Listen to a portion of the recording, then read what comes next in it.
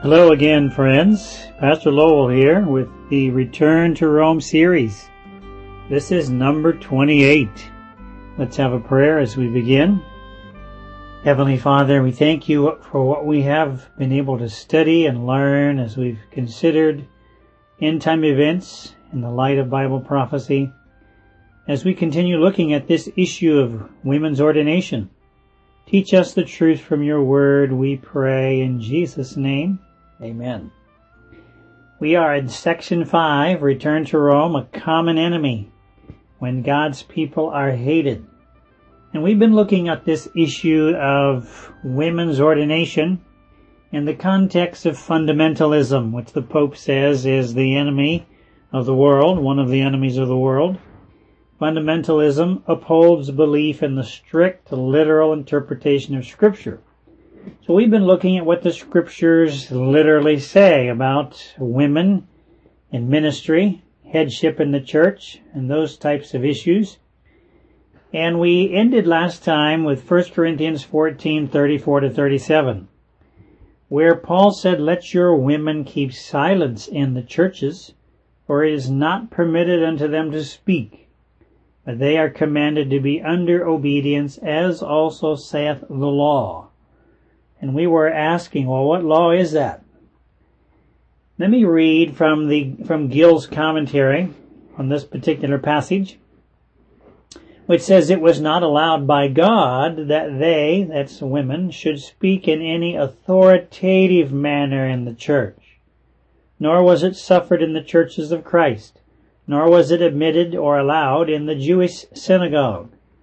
So Gill's commentary is explaining what this means here in 1 Corinthians 14, verses 34-37. "Let your women keep silence in the churches." They're not to speak in an authoritative manner. "For it is not permitted unto them to speak," that means in an authoritative way, "but they are commanded to be under obedience, as also saith the law." Let me read now from the SDA Bible Commentary. This is our own commentary on this passage. It says, "The Scriptures teach that on account of her part in the fall of man, woman has been assigned by God to a position of subordination to her husband. See Genesis 3:6 and 16, Ephesians 5:22-24, 1 Timothy 2:11 and 12, Titus 2:5, and 1 Peter 3:1, 5, and 6. All those texts are right here in the commentary on this passage, the SDA Bible Commentary. Reading on, it says, "Owing to the change in his nature by the entrance of sin into his experience, the harmonious life that man had previously known was brought to an end. No longer was it practical for husband and wife to have equal authority in the leadership of the home. And God chose to place upon man the major responsibility of making decisions and instructing his family." See Patriarchs and Prophets, page 58 and 9. That's what our own Seventh-day Adventist Bible Commentary says about this passage. Somebody once made a little rhyme on this issue. Francis Corliss, this was his rhyme. "Ill thrives the hapless family that shows a cock that's silent and a hen that crows. I know not which live most unnatural lives, obeying husbands or commanding wives." I thought that was a cute little poem on this issue. So Paul makes it clear in 1 Corinthians 14 that women are not to speak in an authoritative manner in church. Let me read now another passage from Paul. This is Ephesians 5:22-24. This is our 11th scripture on the no side of this question of women's ordination. Ephesians 5:22-24, Paul says, "Wives, submit yourselves unto your own husbands as unto the Lord. For the husband is the head of the wife, even as Christ is the head of the church, and he is the Savior of the body." I know the women's ordination people, they don't like that particular verse. Wives, submit. They don't like to submit. Therefore, reading on, the Bible says, therefore, as the church is subject unto Christ, so let the wives be subject, that is, to their own husbands in everything. That was Ephesians 5:22-24. Now let me move to another text. This is our 12th text on the no side of this issue of women's ordination. Ephesians 5, verse 33. Where Paul says, nevertheless, let every one of you in particular so love his wife even as himself, and the wife see that she reverence her husband. Let's go now to another text from Paul. This is, what is this now? Our 10, 11, 12, 13th text on the no side of this issue. Colossians 3, verses 18 and 19. Paul says, wives, submit yourselves unto your own husbands as it is fit in the Lord. Husbands, love your wives, and be not bitter against them. And I might add right here that when a husband loves his wife, truly loves his wife, as Christ loves the church, then it's much easier for the wife to submit to her husband. It's hard for a wife to submit to an unlovely husband. So you can see there must be a balance in all of this. When the husbands love their wives, then it's easier for wives to submit to their husbands. The word submit in the Greek means to subordinate, to obey, to be under obedience, put under, subdue unto, subject, subjection, submit self unto. And this is the very thing that the women's ordination movement is rebelling against. Women don't want to submit to men. There are men that would like women to have the headship. They want to submit to women, which you can see is contrary to the Bible order.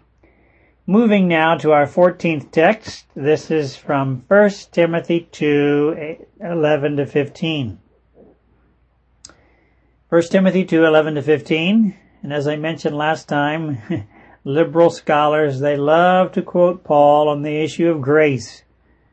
And you know, the Sunday people tell us, we're not under the law, we're under grace. And they like to quote all these texts from Paul that we're not under the law, we're under grace, to kind of do away with the Sabbath requirement.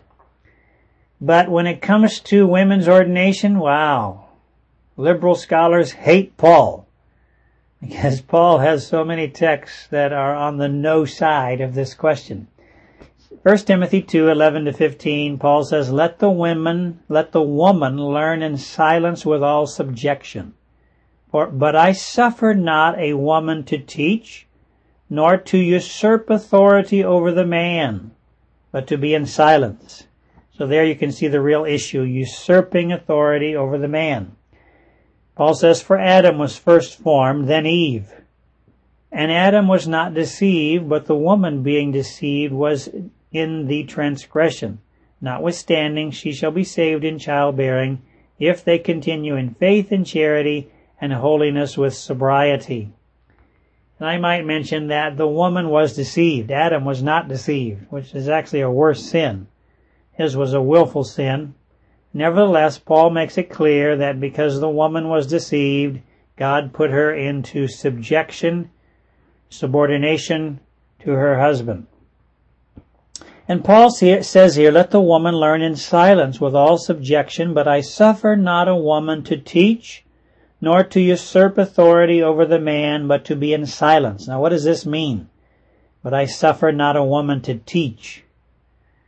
The word there, to usurp authority, comes from the Greek word meaning to act of oneself, that is, to dominate.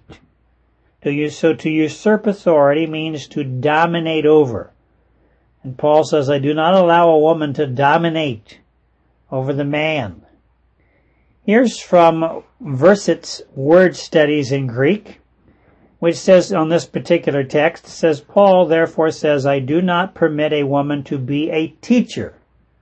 The context here has to do with church order and the position of the man and woman in the church worship and work.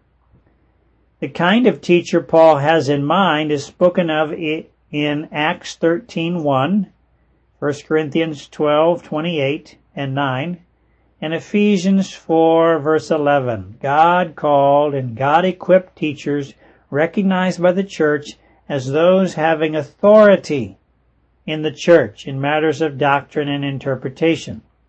Let me read one of these texts that is cited here in Verset's Word Studies, and that's the one, Ephesians 4 verse 11. You're familiar with this probably, where the Bible says, "And he," that's God, "gave some apostles, and some prophets, and some evangelists, and some pastors, and teachers." Now the "and" there could easily be omitted, could be left out. So it would simply say, "and some pastors, teachers." Apparently that was the same gift. Pastor, teacher, that was the same gift. In fact, Vincent's Word Studies actually states this. The omission of the article, "and," that is, the omission of the article from teachers seems to indicate that pastors and teachers were included under one class. The two belong together.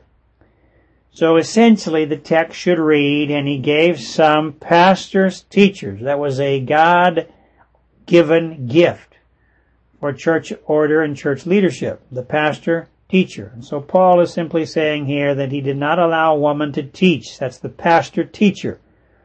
Nor to usurp or to dominate over the man. Now you know that back in 2014, the annual council decided to send this question of ordination to the GC. And this was the actual issue that was to be voted on. Here was the vote. "After your prayerful study on ordination from the Bible, the writings of Ellen White, and the reports of the study commissions," there were 3 study commissions. There was the one on the no side, there was the one on the yes side, and there was the one on the neutral side. How can you stay neutral on these kind of issues? But anyway, they had these 3 study commissions. And, I'm reading on, "And after your careful consideration of what is best for the church and the fulfillment of its mission, is it acceptable for division executive committees, as they may deem it appropriate in their territories, to make provision for the ordination of women to the gospel ministry? Yes or no?"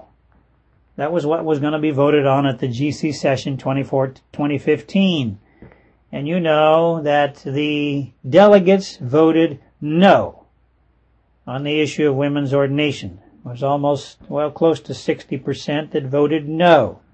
I wished it could have been higher. It seems like every time this issue comes, and it's come multiple times to the GC, the number of those that say no it gets a little smaller every time. I suppose if they keep pushing this, then maybe eventually they'll get what they want. But you can see why the world church said no. Because really that's what the Bible itself teaches. The Bible clearly shows that no, women should not usurp authority or take the headship role in a church.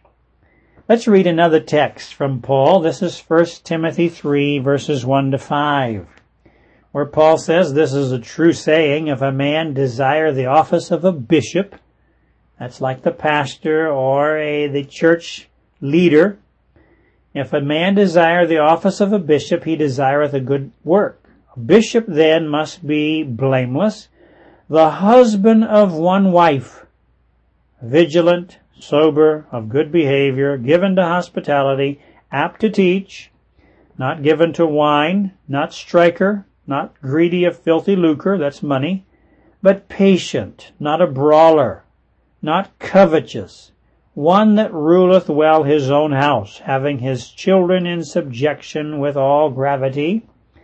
For if a man know not how to rule his own house, how shall he take care of the church of God?" That's 1 Timothy 3, verses 1 to 5. So you can see here the Bible clearly says if you want to be a bishop, if you want to be a pastor, that is, then you should be the husband of one wife. As an evangelist, I remember years ago there was a doctor and his wife that were attending one of my evangelistic meetings. And they came with their son. Their boy wanted to be baptized. The pastor, I remember, told me, if we get this one doctor, I'm satisfied if we don't get anybody else. And the doctor, when he came for his sons, the doctor decided not to get baptized, he and his wife, but they wanted their son to be.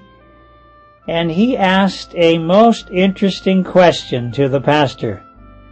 And I'll share with you that question next time because we're out of time. Let's pray. Heavenly Father, thank you for what your word teaches. Help us to live in harmony and accordance with your holy word. We pray in Jesus' name. Amen. God be with you until we meet again.